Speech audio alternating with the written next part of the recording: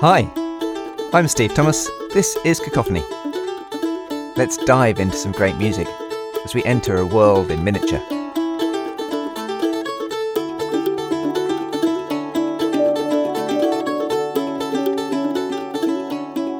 There are two loose composer groupings with names that are numbers. In the mid to late 19th century, there was the Five, or the Mighty Handful, young Russian composers who were trying to carve out, create a national style of music.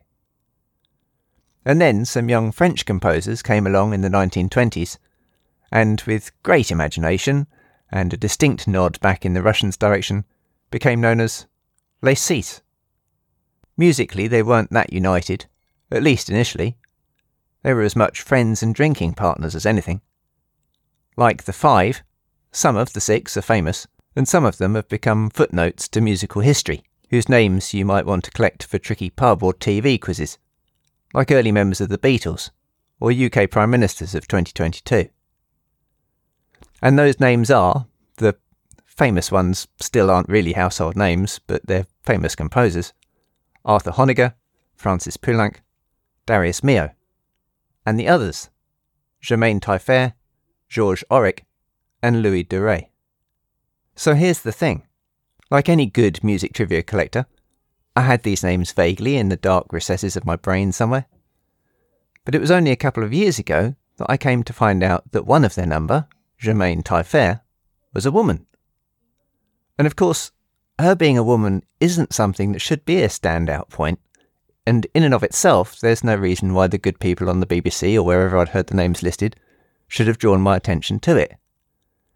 It's just that at no time in the previous 20 years or so had it occurred to me that any of the composers of Les Six wouldn't be a man.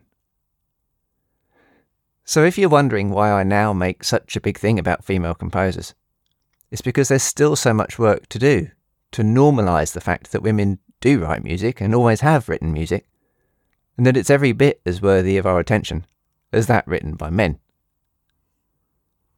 I wanted to bring you a big orchestral piece from early in her career, the 20s and 30s, when the Paris scene was attracting all the world's artists and musicians, and Les Six were a big thing.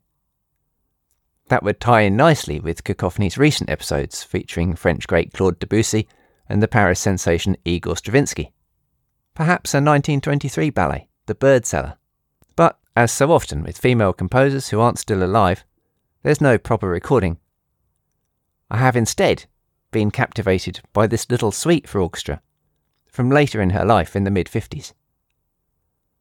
Taillefer was active as a composer from 1909, with lots of early success. But her career was stunted by not one but two jealous and abusive husbands who didn't want her composing, much as her father had been totally against her studying music in the first place. Her first husband was a famous and wealthy cartoonist, who took her to America, where Charlie Chaplin wanted her to go to Hollywood and write for his films. But there was only room for one successful person in her marriage, and in any case, she pointed out to Chaplin that he was talented enough to write his own music. And he did. It was only once she was separated and then divorced from her second husband that things really got going, and much of her subsequent work was for film, TV and radio back in France. It's perhaps the case that the music from the Little Suite was destined for a film. Taillefer had been commissioned to write the score for The Lift to the Gallows, but one night in Paris the jazz musician Miles Davis happened by the studio. The director showed him the rough cut of the film, and Davis improvised music on the spot, which happened to be recorded, and happened to become the soundtrack. As I said, I've been totally captivated by this little suite. It's not on CD anywhere, so there are no streaming options today, but there's a really good performance on YouTube from the Orchestra of Radio France and their conductor Miko Frank, who's relishing every minute. And it's less than 7 minutes of music in 3 movements that still manages to pack a load in. At the beginning, there are hints, well, more than hints, of Debussyan Eastern influence, and a dark corner which flips into this charming, delightful tune, with accompaniment on celeste, bells played by a keyboard, that makes the whole thing feel like it's coming from a delicate music box.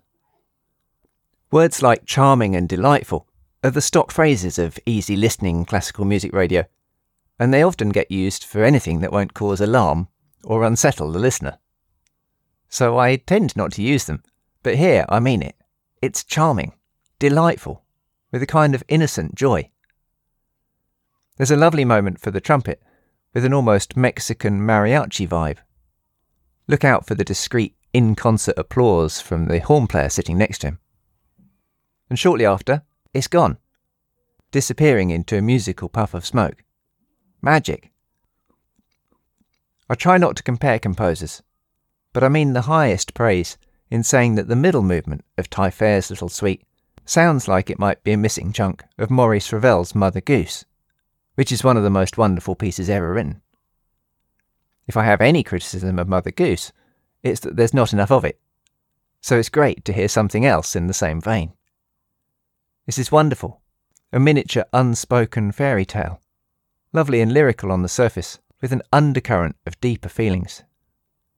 And then to finish, Taillefer ends with a brief folk song, Les Filles de la Rochelle, which brings things to a joyous and slightly abrupt end. It's a mere 7 minutes of nearly carefree, innocent delight from a composer whose often happy music belied the challenges she faced in life. In many ways, happy music was her escape. So let's enjoy a few carefree moments and have a listen. Click on the link in the podcast show notes for this performance of Germaine Taillefer's Little Suite for Orchestra, and then tell me what you think. You can leave me a nice and easy voice message or send us a comment at cacophonyonline.com. I reckon you must know someone who would enjoy this Taillefer piece or the Cacophony podcast. Who are they? Please share the podcast directly with them, but also splurge it all over your social media. If you'd like to support Cacophony financially, you can. There's a link to ko-fi.com where you can make a one-off or regular contribution. Anything would be very gratefully received. But most importantly, come back for more next time, and thanks for listening.